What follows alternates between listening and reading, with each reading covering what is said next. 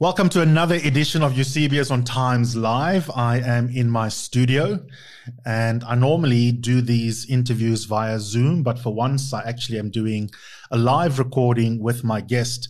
I'm busy fraternizing with a former politician. I think you might know her by the name of Mbalini Ntuli. And so I can't be accused of sucking up to a politician and having scones and cake with her because she's now just an ordinary member of the public.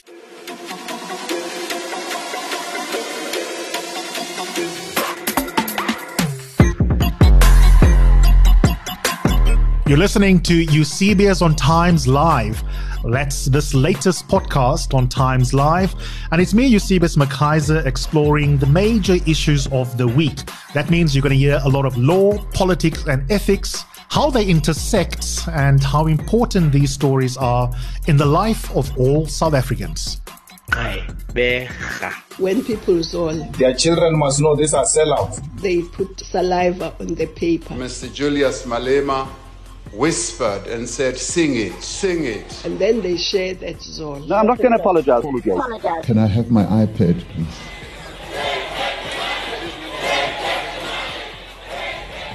So they stole it.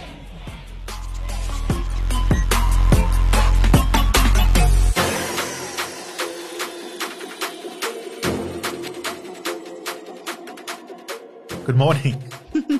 Morning, and thank you for the cake. I don't have to declare it. There's absolutely nothing that will come out of it. And I don't have to declare it either. It's the good cake. It is. It's really nice. Yeah, well, shout out to Just Teddy's. They make amazing cakes at Hyde Park, darling. Yay. If that's your neck of the hoods. Before we talk about the logic of your having announced this morning that you are no longer a member of the Democratic Alliance, you said something which I think I can share with the public, that you feel, I think, kind of sad. And it's interesting that you declared your feelings when you walked in, not only on the basis of comfort with me, because we've known each other for donkey's years, but actually my first question to you was going to be, putting the logic aside for the decision, how do you feel? I do. I feel sad. Well, maybe sad's not the right word. I think emotional is the right word. I've been in the DA for a very long time. It's been a big part of my formative years. I've made many friends that are probably as close as family now. And it's been a lot of sweat and tears and toil. It hasn't always been easy, but it's also not easy to just leave something that you've spent so much of your life doing. So it does feel a little bit emotional, especially because everybody's sort of talking like I'm dying. So that's a little bit weird. But also I think it's emotional because you look back on everything that you've done and the kindness that people are, expressing towards me. And it makes you feel like sometimes you don't know if you have an impact, but it does feel a little bit like I did. So that's a bit emotional. Do you feel free? I think I've always felt free. But I do feel like I'll be less constrained going forward about sort of how I can say things and do things. And I think I've already been quite forthright already, but sure. I look forward to just being even more of myself, I think. Yeah, I mean, part of the reason I'm asking you that question is when I interviewed Bongani Baloyi after he left the Democratic Alliance, he viscerally, you could feel his sense of freedom. And I guess he was not as open about how he felt about particular moments within the party as you have been over the last 15 odd years. But he happily declared a sense of freedom. I mean, you can see it. There's like sort of Bongani during the DA days and then this Bongani afterwards, the same with Musi. Musi is a different character now. Lindiwe was also relatively free like you and speaking her mind. But in my observation, which it's not to say it's gospel, when she went overseas and she started writing as a columnist, there was definitely a kind of general freedom with which she was expressing herself and her place in the world that wasn't there. And it's not a diss of the DA intrinsically. There must be something about party politics that requires a certain amount of discipline, even if you're a maverick. Yeah, I think so. I think it's a combination of the decorum that people expect you to behave in when you're a public representative. And then I think for some people, it's also just the rigidity of the way that the party is, that they feel they have to be a certain way. And so there's a catharsis, I think, for them when they leave to have that kind of exhale. And I think, maybe sometimes I shouldn't have, but I think I've exhaled enough that this feels more to be more myself, but it's not a new feeling, I think. I think I've been quite open most of the time. Look, there's a lot of important questions I must ask you in our allotted 20 minutes. And we will get to your record that you are rightly proud of. And I thought it was interesting and appropriate for you to cite your record in your statement that you released this morning, because many people, women in particular, are often unduly shy and excessively humble to a fault in articulating your achievements.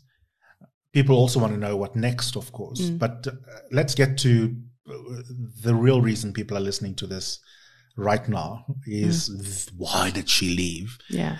And there will be speculation. There will be your stated reasons, and then there will be people speculating about, quote unquote, the real reasons. Let's start firstly with your official reasons before I ask you chachra questions. Well, I mean, officially and largely personally, I think I'm just in a trajectory and a personal growth journey that I want to explore a lot more things. I think I want to have more freedom to do a lot more than I can do in a political party. And I look at people that are older than me in some of the political parties, and it scares me that they are too comfortable with the way things are. And I just feel like my mind was going to atrophy if I stayed there. And it would have been easier to just sort of continue being in a cushy seat in Parliament and doing the bare minimum to get by, because the bar is so low in this country. But I'd like to challenge myself, and I'd like to think that politics isn't a job for me. And as trite as it is because of the way politicians act, I feel it's a calling. So I want to do something that's more aligned with my purpose. And I want to challenge myself to see if the stuff that I think of how we can maybe reimagine politics or reimagine the way that civil society acts in the country is possible. So I don't want to just be sitting around doing the easy thing. But there are two parts of your statement that give us a sense of where an actual push factor or two might have crept in. You say that you don't really want to rehearse what is already in the public space in terms of, for example, gossip and slander that happened, nastiness that you allude to in the subtext, particularly around the leadership race. Just refresh us, though, in terms of memory. What are those elements in terms of, and you use the word culture even, I think. What is it about the culture of the Democratic Alliance that makes it a labor of love to continue being a member, let alone a leader? So, I mean, I did say that I didn't want to rehash it because I have been forthright, but I've had, my conflicts with leaders who have, I think, used their platforms of being senior in many instances to try to intimidate or try to have their desired outcomes of whatever conflicts, and that's played out in the public. I've been the subject of city disciplinaries every other year, basically, with things that I think were really meant to either kowtow me or to make me feel like I should have left. And, those are things are based around personalities mainly, but that kind of thing does take its toll on you and the peace and the mental stability. And of course, if there's a culture where people can see that happening, not just to myself, but anyone else, people wonder whether they should say anything. And so one of my things that I said in the letter when I wrote to my KZN colleagues is that they must stand up for themselves, but more importantly, they must stand up for others. And I think I was lucky. Out of interest, what is the calculation to be coy rather than to be blunt? Because if that I've observed your former political party for many, many years, because I think older political analysts have got a monopoly on understanding the ANC and tripartite alliance because they grew up inside those structures in ways in which us as younger people don't. And secondly, from a theoretical point of view, I think competitive politics, which I know you share with me, and it was a motive for starting out a branch in Grahamstown. Competitive politics is the lifeblood of a democracy. So keeping tabs on the opposition is, for me, something that's interesting and important. You wrote a whole book. I wrote a whole book on your former party. But yeah, I'm suddenly being asked to dig deep into my gift of interpretation to translate for my readers and listeners what you are saying. And what you are saying is, just like the ANC, there's factionalism within the DA. Sure. And that factionalism sometimes results in structures, including the DC processes, being used for the benefit of one faction's political ends. That certainly was is that correct? Because I don't want to put words in your mouth. Sure. And if it is correct, I am interested in the meta question as well. Why wouldn't you be that blunt? So, I mean, I think I have been. My entire leadership race, I said very explicitly that I think that the DCs and the FLC are weaponized against particular people, usually people who have a diversity of views that aren't aligned with the leadership of the time, with the national, provincial, or whatever structure, and that it's been bent to do that at the expense of killing the culture in the organization of people feeling that they can have those views. And the reason I didn't want to rehash it is because you can find it everywhere. I've written about it. It's on my Facebook. It's on my website. And anyone like yourself who obviously follows, I would just think that they know it. But I'm also trying to leave on a gracious note and not, really get into that kind of mud, because then we start having to sling a lot of things around. And, I keep all my receipts. So if somebody wants to say something that's incorrect, I'll be very I'll be very sure to correct the narrative. But there's not much of a need for me to say it now. But yeah, that was the most gracious political blackmail I've ever heard from a former politician. No, I delete nothing. But yeah, for me personally, there's a part of it of just feeling that maybe I've also reached my ceiling, because now you have this. No, let's do here. You have this on your back all the time. But more importantly, I also just think it's time. And what's the saying about a dancer knows when to exit the stage? And I hope that people in the DA also take that. A couple of quick questions before we transition. I'm such a nice person. I want to make sure we finish this conversation. I'd rather have you for an hour, but so that you can do your other media blitzes for the afternoon. So a couple of quick questions before I get to the next big question. Would John Steenhuisen be a really cool and effective South African president? I don't think so. My view of John as a colleague is that he's done well in parts of his career.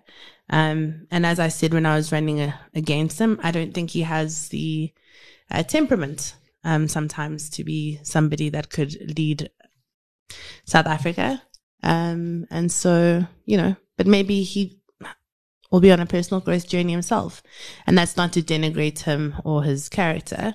It's just my observation from being up close. But he won, and democratically, the people in the DA believe that he can. And one thing about your statement that I found interesting, and I know that you spent a lot of time on it, obviously, because you're a thoughtful politician, is that to the extent that you were willing to make comments about the party at all, they had to do with culture or process, which is really interesting to me. And not so much about ideas and policy.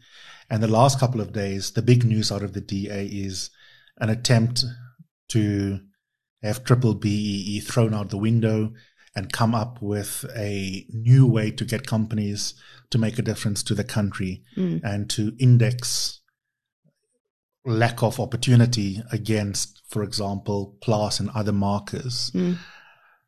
Are there massive ideological schisms between you and other senior DA leaders on questions like race or redress, for example? Because it was conspicuously absent, or was it a case of you're not writing a book, there's more you could have said?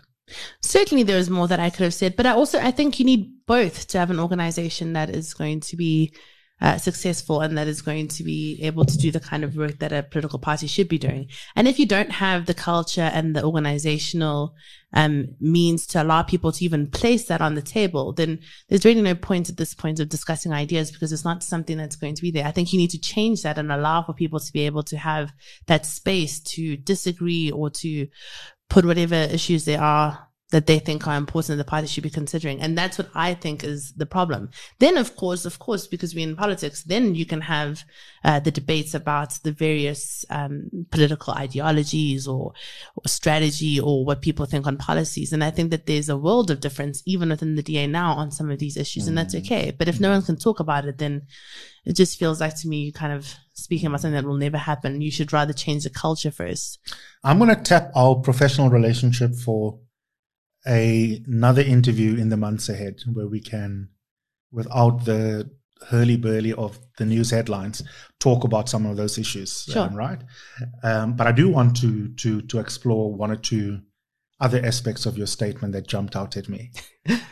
That it was just written deceptively, clearly and concisely, but the careful reader would be able to write a good higher grade essay about what is really going on there.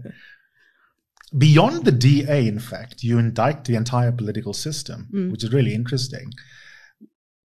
Equity and justice are important normative values for anyone who's a serious Democrat. Mm-hmm. And in your second last paragraph, you basically put on trial the party political system in the country as having failed to deliver those outcomes for our communities. Mm-hmm. Say a bit more about that.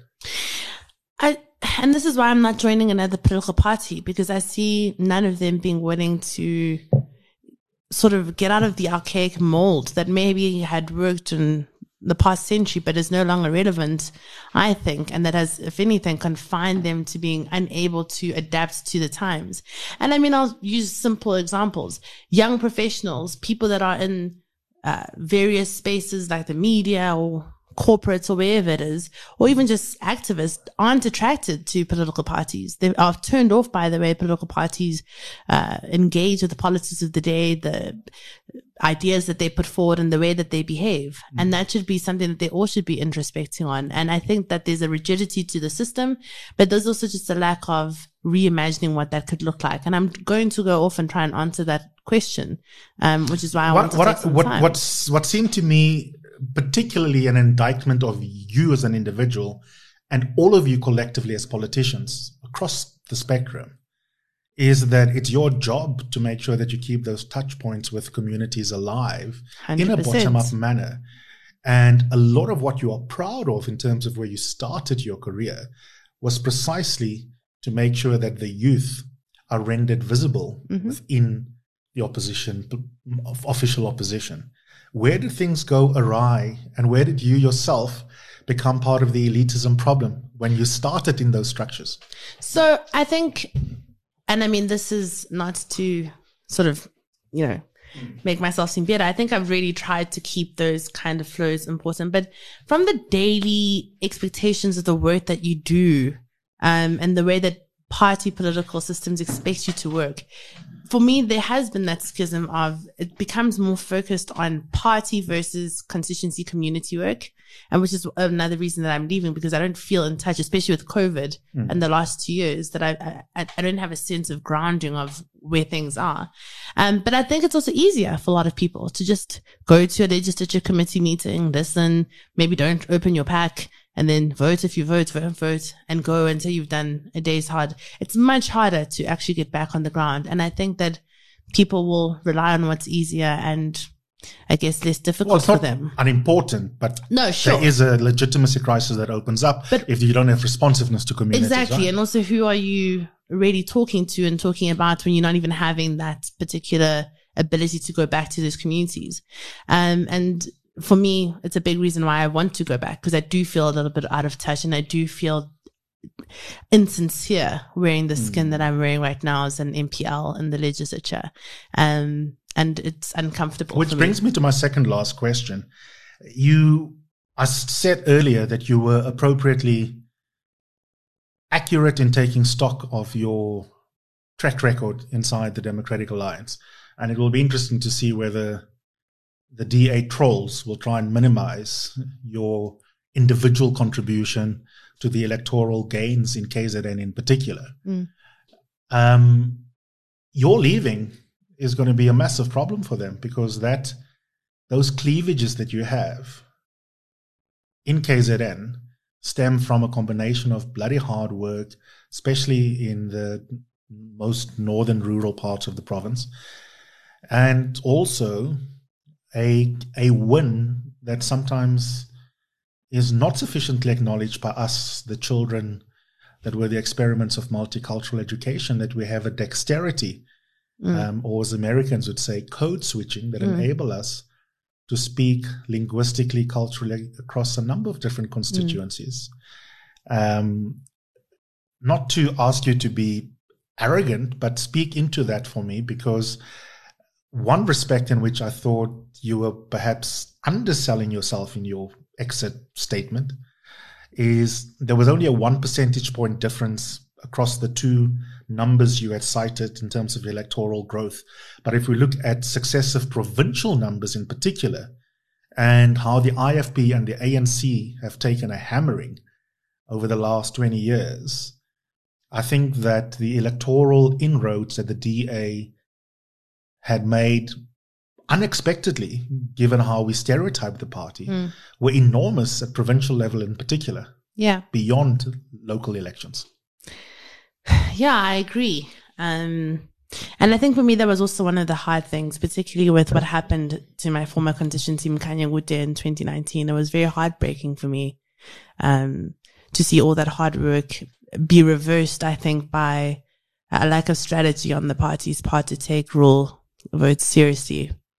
And I felt very responsible for the people that we spoke to and were campaigning with, and the activists that, sort of gave up hope, and the councillors that we had worked to get elected who couldn't come back. And it was very tough to swallow. But I am very proud of that work, and nobody had done it before in that particular area. But I'm not alone. There were people like Hlanganani Kumbi, who was in Zululand North, also a code switching person of our generation. People like Zwakele Mwango, who was an exemplary provincial leader. And I think that the DA had such an opportunity to do a lot more there. And it was very difficult, I think, to see some of that disappointment. But I, for me, and it's why I put it in the letter, is something that I'm most proud of. Also because when we first entered the DA, everyone thought we were coconuts that couldn't work in deep rural areas or townships. And that's specifically where I focused on. So I also just kind of like, being a little bit different in that sense. They thought you were fibbing in coming up with your biographical receipts about your family history. So that's been really great, and that's where I want to go back. Which leads me to the last question. Community work does have a strong tradition in South Africa, an incredible long history, including before 1994. It is enmeshed with politics. Community work is political as well.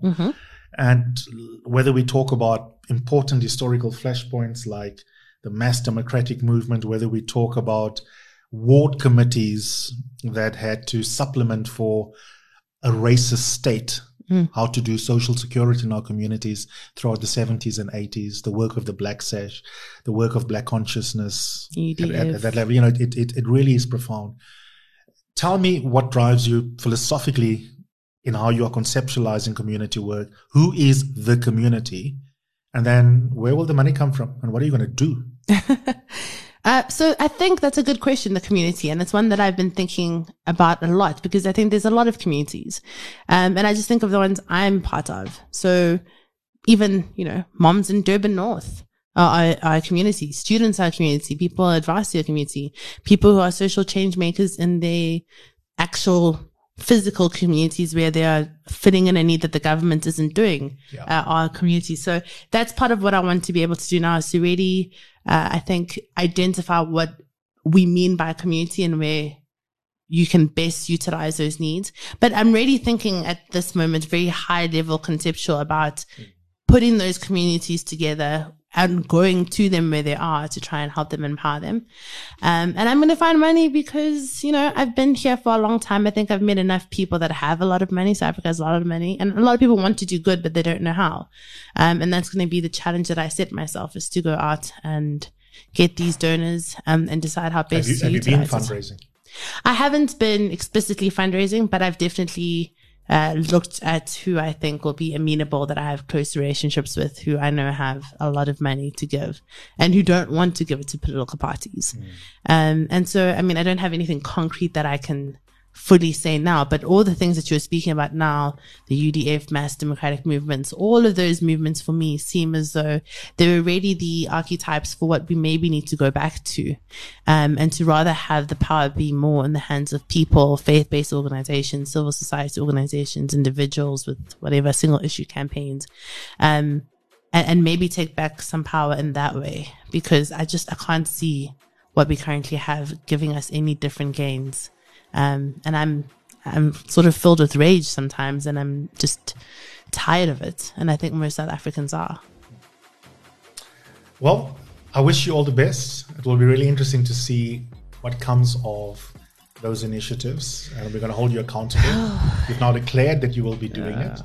And I think what's also interesting about your statement is that you have explicitly said that you are still interested in politics, but it's a question of when and how that re-entry will happen. Definitely. I think it's in the blood. So never say never. But I need to do this, I think, for my own personal growth, and also to... Bonus question. Have you got a call yet from Herman Mashaba? I've spoken to him. He loves giving calls.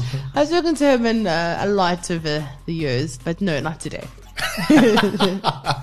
You're not interested in a little bit of Afrophobia? Eusebius. Oh my gosh. Thanks, Mbali. All the best. Thank you.